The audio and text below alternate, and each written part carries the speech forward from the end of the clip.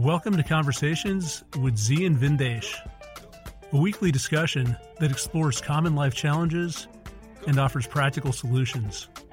Learn more at dharmamedia.com. That's DHARMA media.com. Welcome back, everyone, to Conversations. And Z, it's me, you, and Caitlin, and we're talking about love. We're talking about loving people to death. So when you love them so much that you're actually killing them. And this is an interesting topic because I've seen this firsthand in a few different situations. I think the most obvious is when you have a child and you think about your child, you want to spare them pain, you want to spare them suffering. This is the prime drive of a parent. How can I make sure that my kid isn't screaming, isn't crying, isn't in physical agony, isn't bruised emotionally? And so you end up doing things that maybe aren't in the best interest of your child. So in a particular moment, perhaps you protect them and you save them from a situation that's uncomfortable. They're screaming and complaining, so you give them some sugar to calm them down. You let them go on the iPad and do whatever they want. You tell them that it's okay. They have too much homework. It's too hard. We get it. We're on your side. We're going to go and talk to the teacher about this. Maybe they get to high school or college and they don't get a job. And so then you call up the employer and you say, what the hell is going on? You got to take my kid. And so at each step in the way, because you love your child so much, you're trying to protect your child, spare your child. But in doing that, you prevent them from building character. And they never get the resilience that they need to survive in life, manage these situations, and really stand on their own 2 feet. In fact, I've gone through this myself. I mean, I wouldn't say I'm at that extreme. But if I look at my life, I've never suffered for anything materially. And what that's meant for me is that perhaps I've never been fully committed to things that I wanted to try out. So I've got into businesses, I've tried different ventures in the past. And there's a part of me which always knew, okay, I've got a fallback, I've got a safety net. If this doesn't work out, I can go back and do what I've been doing, or I can go into the family business. I've got a plan B. And perhaps that's the reason that these things never worked out. Like I didn't have enough of a fire under my ass to really get out there, or maybe I wasn't used to navigating these types of challenges. And I think I am at this point. I mean, I've developed over the years, but at the time, it was the upside and also the downside of being in a situation where my parents have done well. They're really looking to take care of me and my sisters. And that's great because we can feel safe and secure. But on the other hand, maybe there are parts of our character that never fully develop until later in life. So that's one example. Another example that we've been talking about is in relationships. And you see this a lot of the time where you've got codependent relationships. You've got partners who want to spare the other partner from pain. And if they've got dysfunctional behavior, one partner might step in and say, you know what, I'm going to do whatever I need to do to make your life easy, to make it flow and to make it be smooth. And again, sounds great on paper, and you could argue, okay, maybe that's a noble thing to do or seemingly noble thing to do. But again, it's too much of a safety net because we all need a certain amount of challenge. We all need to struggle a little bit. And if the things that we're doing aren't working in life, so if we're not on the right track in terms of our career, or we have substance abuse problems, or we're not making enough money to survive, we have to experience a little bit of that pain. Because if we don't experience that pain, then we don't necessarily have the motivation to change and to evaluate and step back and say, hey, the things that I'm doing aren't working. I need to go in a different direction. And it's a balance. We don't want catastrophic pain. So you don't want someone to be out on the street, someone that you love, and not have any food, not have any shelter, perhaps starve to death, freeze to death. You want to provide some assistance, make sure that they can get to the other side. But you also don't want to enable whatever the bad behavior is that's causing that situation in the first place. And a lot of times in relationships, you see this, where these patterns go on for years and years, and people are in dysfunctional situations because they've got someone else they can lean on. They've got someone else who can take care of whatever the problems are that come up, so they never learn how to take care of themselves. And maybe that's really the theme of this podcast, Z, when we love people so much that we don't give them the ability to take care of themselves, to grow, to develop, to recognize their limitations. Maybe we don't provide feedback. So we might have someone in the family and they say, oh, how am I doing? I feel like I'm out of shape. I'm overweight. I don't have any friends. And instead of saying, well, you got to get off your ass and go to the gym, or you got to go out, you got to make more of an effort, or go and brush your teeth because your breath is so bad that no one wants to hang around you. We say something like, no, you're perfectly fine. You're wonderful the way that you are. Just love yourself, trust yourself. The rest of the world will come around. Honestly, when I'm talking about the Z, it sounds kind of like the body positivity movement. So we have people who are grossly overweight, grossly unhealthy, but they're part of a community which tells them that it's okay to be this way. Not only is it okay, but you should celebrate being this way, and don't let anyone tell you otherwise. And that's a form of a disease. I mean, not just the fact that you're unhealthy, but the community that you're a part of is supporting that pathological behavior and really perpetuating whatever the problem is that got you to that place, perpetuating unhealthiness, perpetuating dysfunctional behavior. And when you think about all of this, I think we need to be able to recognize that, yeah, we do love people, but what does that mean when we love people? It doesn't mean that we want to do things to make them feel good all the time. We want to do things that are in their best interest. And sometimes when we think we're helping them, maybe we're really helping us. So if I go back to that parent example, I don't want to hear my kid cry. And so I feel like, yeah, I'm going to give my kid whatever they want to make them feel good because I love them so much. But really it's because I can't bear that pain. And I can't step away from the situation and recognize that it's just part of growing up. And that's a normal process that they have to go through. And so I think it's a pretty interesting discussion. Z, I don't know what your thoughts are on this. I mean, maybe I'll just throw it back to you. Talk to us a little bit about this concept of loving people to the point where we suffocate them to death. Well, the whole thing is the word love. I love the meaning of things. It's unsolicited devotion. One of the old definitions of love in the simplest terms was unsolicited devotion. So you think about you're just enamored. You have a sentimental attachment. You have dreams and history and stories that you put upon this object of your praise and love. And it's easy for the ego to hijack that. It's very easy for the ego to hijack. So you could have your kids. Everybody thinks their kids are wonderful and special. Most of our kids are lucky to be mediocre. But they're yours. So the mediocrity goes from the bronze medal or the tin medal to it's overly embellished until it's a silver or gold medal because it's yours. And that's where the ego begins to create its toxic brew. When it comes to people in your social circle, you want to be part of the ideal social circle. So you often will judge those people in a certain manner and embellish them with your love and your devotion and affection far beyond their station of recognition or acknowledgement or deservedness. And so that's where we start to actually become toxic in our love for people. You have relatives that you, or familiars that you interact with, that you love them because you know them, they're part of your ego matrix, your identity matrix, but maybe they do rotten things.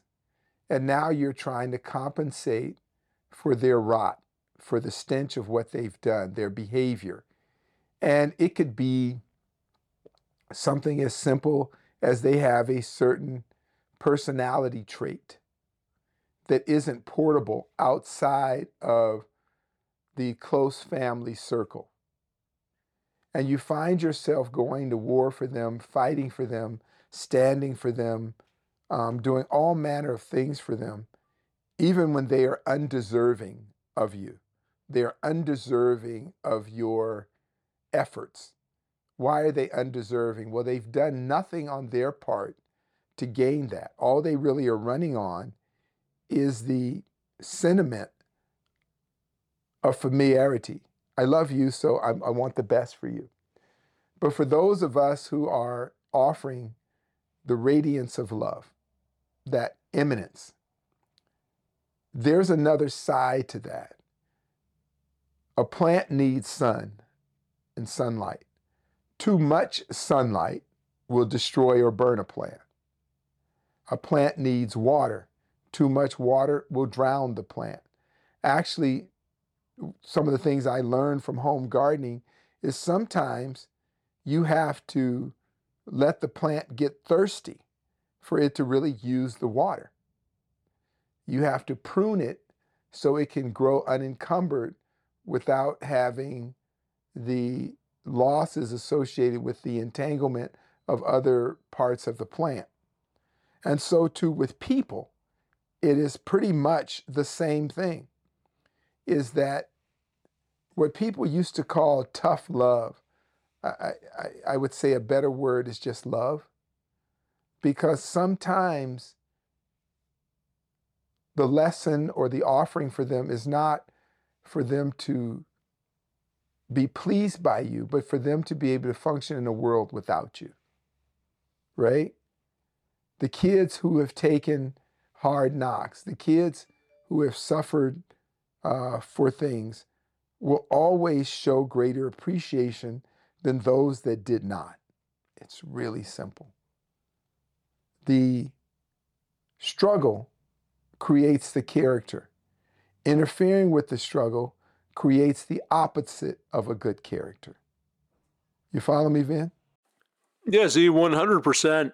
And it's interesting when you're talking because I recognize a couple of things. Number one, this whole idea of tough love has changed. So if I look at the way that my parents were raised by my grandparents, and then I compare that to how I was raised by my parents, and then finally how I'm raising my own kids, it's like each generation has gotten softer. So probably, I heard this, I shouldn't say probably, I did hear this. I heard when I was growing up that, oh, if I'd behave like this, like you're behaving, then my parents just would not have had it. They wouldn't have tolerated it. You can't imagine what would have happened. We would have been terrified of even thinking the things that you're saying, let alone acting out, let alone melting down, let alone demanding the toys and the treats or whatever else. So you always get this lecture from your parents about how hard things were back when they were growing up. And then I think about my own kids, and I try not to lecture them that way, because when I look at them and if they're misbehaving, I look at that as a reflection on me. So I think it's kind of stupid of me to say, well, I never would have gotten away with that, but it's true. So my parenting style is also softer than my parents were with me. So you've got this general decline, and it's not just me. I mean, I talk to people who are within plus or minus 10 years of me, and they've seen the same thing. So they've had the same experience with their parents and with their children. And then I look at that and compare it to what's happening in society. And as we've talked about, we've also gotten to this weird point in our world where you can't offend anyone. Everyone has to be validated. Everyone needs to get a pat on the back. So you've talked about this before, Z, with regard to martial arts, how you used to go in and go for a belt test once a year. And if you fail that belt test, then you would have to wait another year. And in that year, you made sure that you practiced hard enough so that there was no chance that you were going to fail again because you didn't want to go through that experience. Whereas now you have belt tests and you pay to get the belt and you get the belt. And that's how these companies make money. You see it in school. We've got this phenomenon where honors classes are being taken away because there's a sense that everyone should be equal and we shouldn't segregate kids and tell some that they're smarter or better than others. This idea that everyone deserves a trophy, everyone deserves to be told that they're equally valid. That to me seems to mirror what's happening with parenting. And maybe it's not even mirroring. I mean, maybe it's cause and effect, right? Maybe we've changed the parenting style and that's changed the way that people function. And they're not able to tolerate criticism. They're not able to look at themselves with a critical lens. They're too afraid of being wrong or looking foolish. And people around them want to spare them that pain, or it's become socially unacceptable to have those conversations. So it's better to just lie or hide the truth and talk about how things are really okay. So I don't know, but talk a little bit about that. I mean, what do you think is the relationship between the individual level, which is this trend that we've seen maybe towards less and less tough love, and what we're seeing socially, which is this aversion to criticism, this extreme need for validation, and this inability to say anything offensive. Do you see those two as connected? Yeah, I'd like to get into this part, but I want us to be real careful with our way we speak and narrative. I don't think that there can be a term called tough love unless there's something called weak love or fragile love or half-assed love. Love stands on its own. It doesn't need anybody if it's really in its full expression. Again, unsolicited devotion. You have it's a subjective thing where somebody you love people because they're close to you, or they offer you something, or anything like that. And I would say it's really something we can monitor in our everyday living, that the ideas that you put forth where people are constantly adjusting life so everybody wins a reward, everybody's happy, that means that there's no love anymore. Because love isn't always sweet and cute. Sometimes it's just bland and rough and there every day, and it's consistent. The deepest ways that we can get into the elements of love is the endurance of a beloved to see to it that the object of their love is doing well and is able to do well even outside of their reach. So when you think of good parenting love, you see a person, they're older, maybe they're in their 50s or 60s, they're finally an orphan, and they carry these wonderful traits with them that their parents gave them, their dad or their mom, an auntie, and uncle gave them certain qualities and traits that they can function in the world. That was a loving relationship. Inversely, you see people who are just a feral mess. They never had that. They never had restraints. They never had limits put on them. They never had discipline. And these are not people you even want to know, right? They're not even people you even want to know. And you see from their behavior. What we can do in loving relationships, which is very challenging to do, is as we do that introspection first, we go out and we try to have heavy conversations with our loved ones to their capacity. I'm not saying you do this with small children. You do this with adults in your life. And you really test it. If somebody loves you, but it has certain sanctions and limits on what you can say and do, then that's not a loving relationship. It's a transactional relationship. And you just need to know that, okay, I'm good to a point with this person. Then after that point, we're no good. I know where I can go. And those relationships, believe it or not, are okay too. It doesn't mean it's all bad because you can't do everything with that person. You want to honor their limits. You want to honor their range of expression. That's all. And you don't have to beat yourself up and go, "Oh my God, I'm not living up to something, or I'm mistreating." No. If you love a person, sometimes they'll be pissed off at you. Sometimes.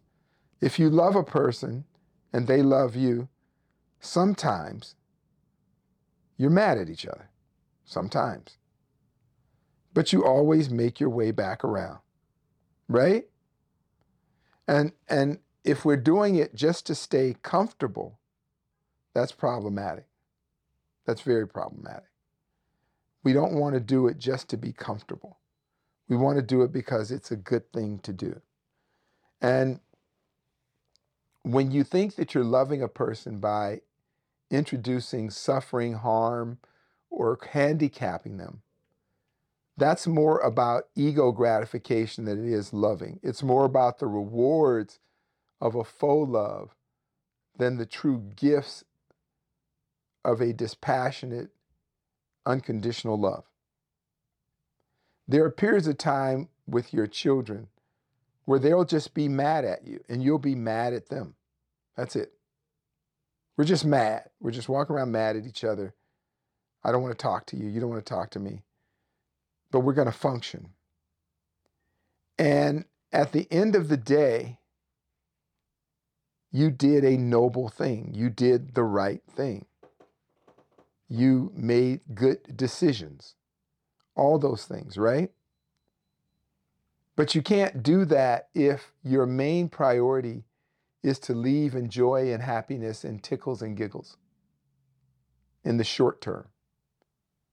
In the long term, it's just slogging through the mundane. Let's do what's right. What about being in love with your partner? It's not always about the good times. It's what sets the good times up. That you've invested good resources, good love, good conversation, good work. You've done your therapy, you've done all that, and then you act upon it. And then when the resistance of that acting upon it hits you, and sometimes it doesn't feel good, you weather that storm. You endure. You hang in there. You go deeper into it. You don't back away. You don't hide. You don't cower away from it. And so we can exercise that part of us by following these kind of simple protocols. The first thing is understanding that love isn't always a festive thing. Sometimes it's just good work. It's just good work. You know what I mean, Vin? Yeah, when you're talking Z, I'm thinking a lot about my own family. And the word that comes to mind is functional. So maybe part of love is making sure someone else is as functional as possible. And part of that is self-sufficiency. Part as a family is making sure that the thing runs. You know, it's like if you love your car, you want to make sure that it's in good working condition, that you change the oil, tires are aligned, all the parts are working properly. And you're right, sometimes that takes effort, it takes discomfort, it takes a little bit of pain. I look at this very recently. I mean, it's very relevant to me because I've gone through this a lot in the last 6 months. I mean, we got to a point in my family where certain things just weren't working. And I wouldn't say it was catastrophic. I mean, it wasn't like we were on the brink of collapse, but I looked at my kids and there were certain behaviors that I didn't like. I looked at our finances, certain things weren't working out. You know, we were spending more than is really sustainable. And that was creating stress, which I felt like really didn't need to be there. You know, it's one more rock or burden that you're carrying around, which is interrupting your daily flow and your peace of mind, which is avoidable. So there was that. There were behaviors that we were dealing with the kids and with us too. So just the way that we were interacting as a family was causing problems and was causing stress. And I went through this period recently where I just put in a lot more discipline and put in limits around everything and said, okay, if we've got social media, I mean, my kids are too young for social media, but devices, let's put a lot more limits around devices because that's causing problems. We need limits around the stuff that we eat because we can't have sugar the first thing in the morning. That sets a terrible tone for the day. We can't have eruptions and all kinds of behavioral problems. There are things between me and my wife that we have to correct. And some of this is painful. I mean, my kids, you know how kids are. They're basically mercenaries. It's like you do what they want. You go and you buy them some ice cream and they're like, yeah, you're the best dad ever. We love you so much. And then suddenly you turn around and you say, okay, you've watched enough TV. You got to turn this off. And it's a screaming match. It's like, God, we hate you. You're terrible. I wish you weren't my dad. I wish we had someone else. But whatever, it's part of it. And for me, it was exactly what he said. It was saying, I want this unit, I mean, my kids, me, my wife, to be as functional as possible, to work as well as possible, to live up to our potential as much as possible. And so we have to make some changes. We have to put in some discipline. We have to put in some limits. We have to have more of this tough love. And at times it caused pain.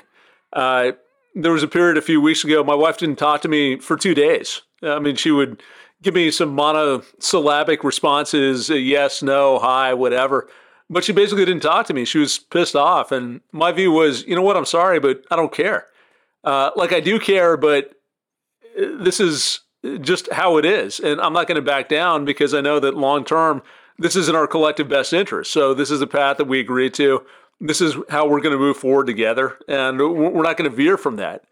And what I find interesting, Z, is that when you start giving those limits and having that discipline, people actually appreciate it. So it's not just people who are peers who might appreciate that. Even my kids, and my kids, a lot of times I think of as feral animals. I mean, even though I love them to death, you've talked about it. Kids don't have frontal lobes fully developed, so they kind of do whatever they want to do. But even my kids appreciate having discipline and having limits in their more clear moments. And so, of course, when you're going through something and there's an argument, they're not appreciating it. But at other times when they're more calm and they're just talking, my oldest will say to me, yeah, you know what? I do need that. I do need discipline. I feel better when I'm not watching the iPad all day, or when I'm eating better, or when you're helping me and you're forcing me to do my homework on my own instead of taking me through every single step. Because even at that age, they recognize it. They recognize that there's some value. And if you can't manage yourself, which as a kid, almost by definition, you can't. That's why you've got parents who are there to take care of you and raise you. You need that help. You need that assistance. You need that sandbox to play in, where within the sandbox, things are cool, but you go outside and you know that things are going to go off the rails a little bit. So that to me has been very interesting. And I do think about love. I don't know if I think about it differently than I did, but I've certainly implemented it differently more recently. And we'll see how this goes. But at least the last few months, it's been a good process. I think we're now getting back on the right track, or at least we're on a better trajectory than we were before. What I find interesting is that this took a bit of pain to get to, but again, it wasn't catastrophic. Like, we didn't have to get to the point where my kids were failing out of school, or we were out on the street because we couldn't pay our mortgage. There was some pain and some discomfort, and then we adjusted. But you see a lot of situations which are just horrible situations, which seem extremely dysfunctional, where people are sheltered, where the bad behavior that someone else enables is awful. I mean, the child is spoiled, or the spouse or the partner are they don't know how to take care of themselves. Maybe they have drinking problems, substance abuse problems, domestic violence, and so forth. And you would think that in those situations, people would be able to step back and say, okay, what I'm doing isn't working. So maybe this feels really hard. It feels really hard to say no, to set some boundaries, to change the way that I interact with someone. But I'm going to do it because I know it's in our collective best interest. But there's so many situations, even as we're talking now, that come to mind. I mean, some outside of my family, some within my family, where it's kind of like, even though the evidence is right there that this approach isn't working, the people are still going down the same path. And if you talk to them about it, it's, oh yeah, well, what else can I do? What else do you expect? These are my kids, or this is my beloved, and I have to do this. I have to be there for whatever they need, even though by being there, you're not allowing them to correct the problems that they're running into. You're not allowing them to get up and be more self-sufficient. You're actually doing them a disservice. So what is it, Z? I mean, what separates the situations where on the one hand, we're able to recognize it and course correct, and on the other hand, it's almost like we don't even know anything else? Vin, it's pretty simple for all of us. You guys, it's pretty simple. We must look in the mirror at the nature of the ego. I know I say this all the time, because you can't fix other people. You can only fix yourself. And what you can do with others is be the best example you could be, with some sort of prompting of promoting intelligence. And one of the sad things is when you hear stories about people who aren't speaking to each other, or they're at that breaking point, you'll never get those times back. You'll simply waste your time. There is no upside to it that is worth that person. So you always ask your partner, before you start an argument or before you get caught up into something, either say to them or say to yourself, is it worth our life? Is this battle we're going to have worth our life? Is it going to be worth you and I never seeing or speaking to each other again? Is it worth the loss of affection and comfort? And if you start just taking that moment to think about that, you realize that most of the time it's not worth it. It's based on ego, one-upsmanship, who's in charge, and it's being a petty dictator, a petty emperor of a minor, insignificant prefect or dominion, right? It's like you're just wasting your time. Be good to the people in your life. Think about the fights that just aren't worth it. Regrettably, I think about what you were saying. You get into a thing with your wife. You guys are right on the edge, maybe not talking. If you step back and look at, none of it was worth it.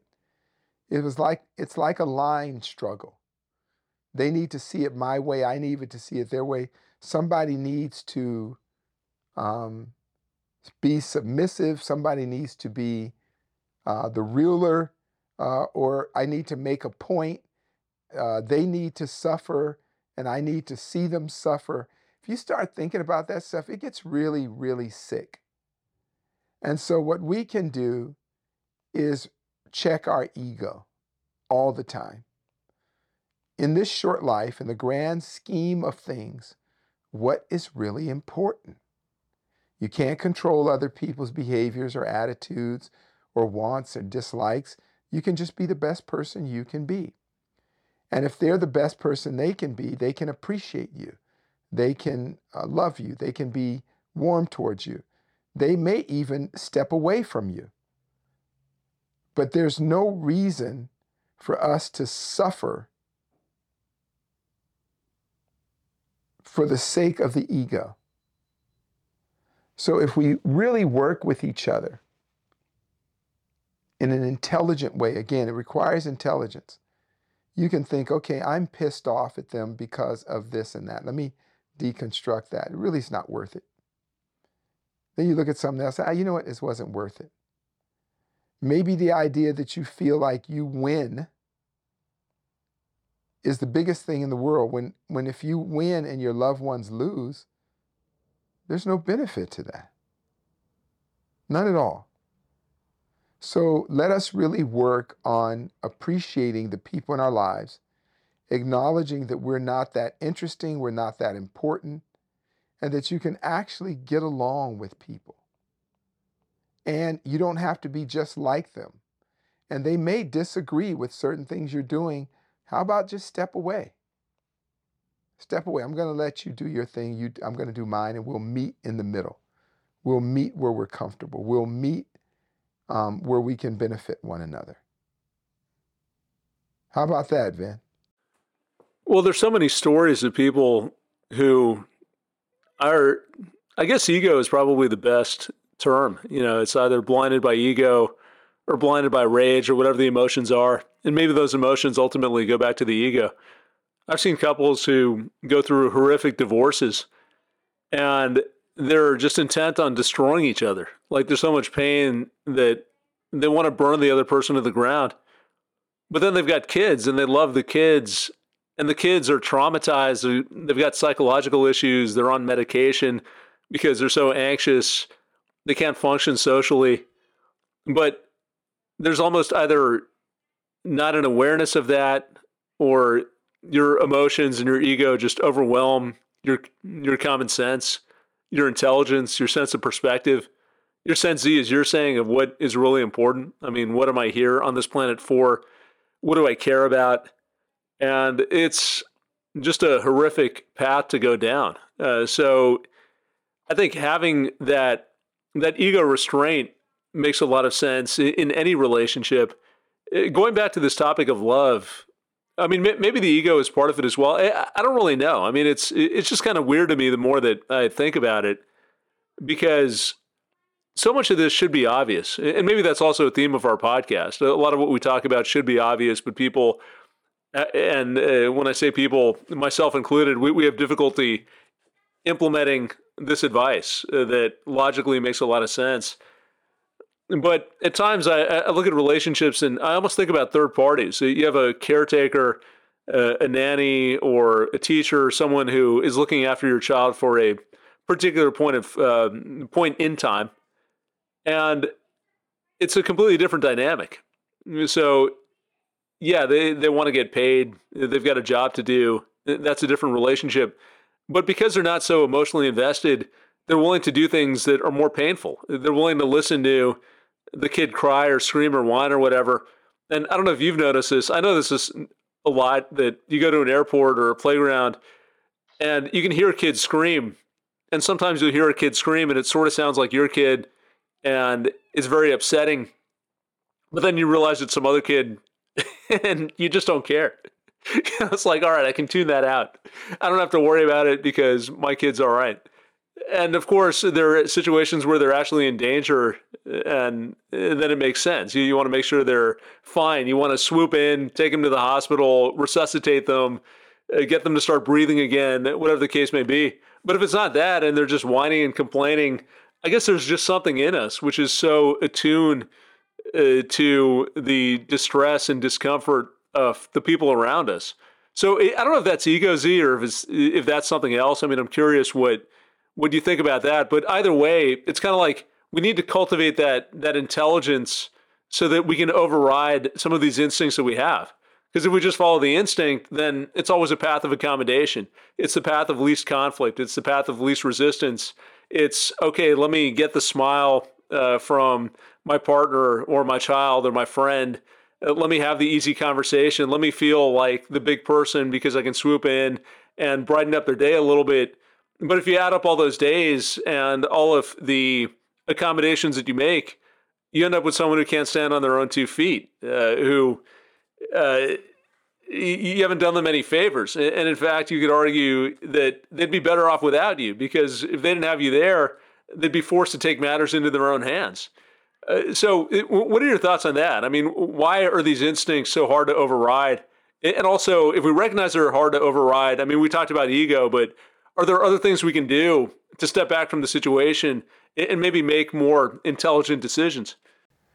Well, again, it goes back to management of the ego. And you mentioned intelligence. We all benefit from acknowledging within our own selves and the privacy of our own heart that we don't know everything, and we're working on being more intelligent in all manners, especially when it comes to emotional issues that then conjure up more ego. But again, it's not that everyone can deal with this. Most people, regrettably, we live in a kind of a pharaoh primordial stew of madness. I feel this way, I feel that way. It should be this, it should be that. I'm going to live forever and I need the world to adjust to me. All these kinds of twisted narratives. And where we can work on it is really learning to listen.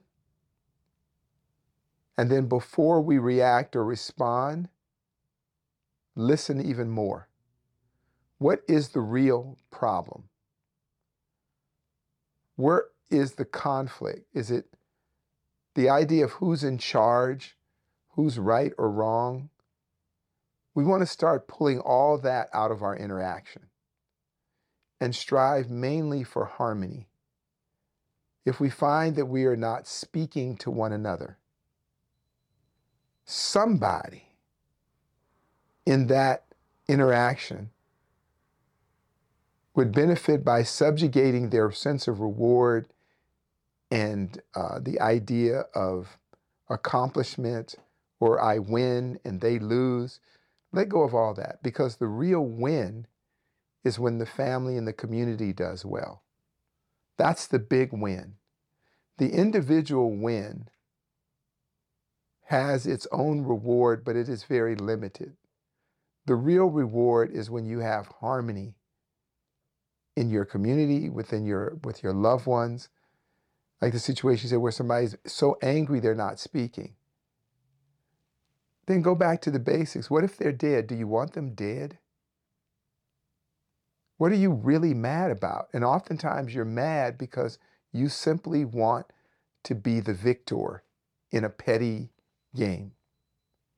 Let the loved one have the reward. Let it go. Let it go. Let's have harmony. Let's strive to have a collective interaction together that draws us abundance and more love, and we can end every day on a higher note. If you're not doing that, you're wasting your time. If you find yourself in conflict that's based on who wins and who loses, you've already lost. The most precious thing you have is your connection you have with the people you love. You find yourself so mad at your spouse, or they're mad at you over something that you won't even remember in a week or two. You just wasted your time, and you lost days you'll never get back. It's really that simple. You follow me, Vin? Yeah, I'll just add one more thought I had as you were talking, which is we tend to take our feelings very seriously in today's day and age. That if we feel angry, we should do something about it. We should confront the person. If we feel guilty, that means that we're doing something wrong. If we feel pain and emotional distress, then let's quickly run away from that and get to a different sort of a state. And I don't think there's anything inherently wrong with that impulse, but again, we need to check it. Because to me, these are all signals. So you take an emotional signal, and it's a sign that you need to check in and ask whether things are okay or not. And sometimes they're perfectly fine. So sometimes, yeah, maybe it is painful to be in a situation where someone is accusing you of not loving them, or you're bringing them to tears, not because you are trying to inflict distress, but you're having a tough conversation that they need to hear. Or you're dealing with tantrums, all kinds of behavior that, yeah, we don't want to be around. But just because it feels uncomfortable doesn't mean that we have to shift course. We should check in and say, is this a situation where we want to do something differently? But a lot of times it could be no. We want to stay the course, and the pain is a part of it. And we can accept the pain, ignore it, and move on, and just trust the process. Trust that things are going to get better. And as long as we have conviction in our intentions, conviction in our action, we know that we're on a path that is going to get us to a better place. So I would just, in closing, add to what you said, Z, which is, yeah, we need to maintain the open lines of communication. We need to check the ego. We need to make sure that we're not blowing petty problems out of proportion. But maybe we also need to stop taking ourselves so seriously and just recognize that as human beings, we have all kinds of crazy thoughts and emotions, but we've also got that part of us which can step back, that dispassionate observer part, which is the heart of the discussions that we have. How do we cultivate that intelligence to step back and ask ourselves, do we need to follow a certain path, or do we want to stick to our guns? Are we willing to take a little bit of discomfort for better long-term outcomes? And maybe if we can just put in that pause between what we feel and what we do, we can end up in a better place. And you're right, Vin. And I'd say in closing is I would like for us all to consider how precious and valuable life is. And life is an illusion. It's transient. It is shorter than you think. And there's no reason to be mad at each other, people that you love. There's no energy you need to invest in people that don't support you or care about you or love you. Not everybody will like you for the hell of it. If you have really good friendships and good connections with people, nurture those. You have a certain bandwidth in this life, a certain amount you can affect, and very little you can control. Try to not waste your time with idleness and quarreling, especially when you find yourself in a situation where you're not really communicating, you're just walking around mad. Find a way, an adjustment you could kick back on your own with no resolution in mind and just say, is it worth it? Here comes the storm, or you know that the storm is coming.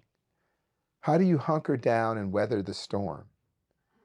Don't find yourself outside, exposed to the harsh environment of the storm because of some foolhardiness, foolhardily behavior that you're experiencing.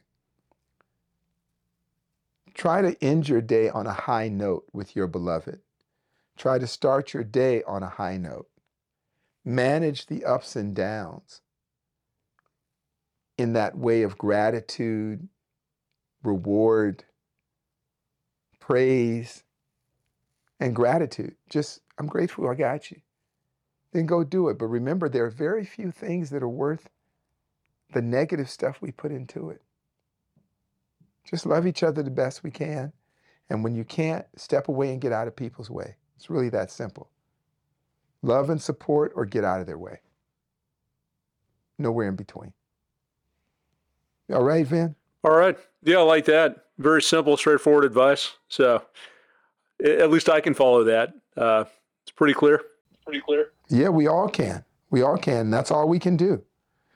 Anything more spoils it. All right? If you enjoyed the show, please consider leaving us a review on Podbean, iTunes, or your favorite podcasting app.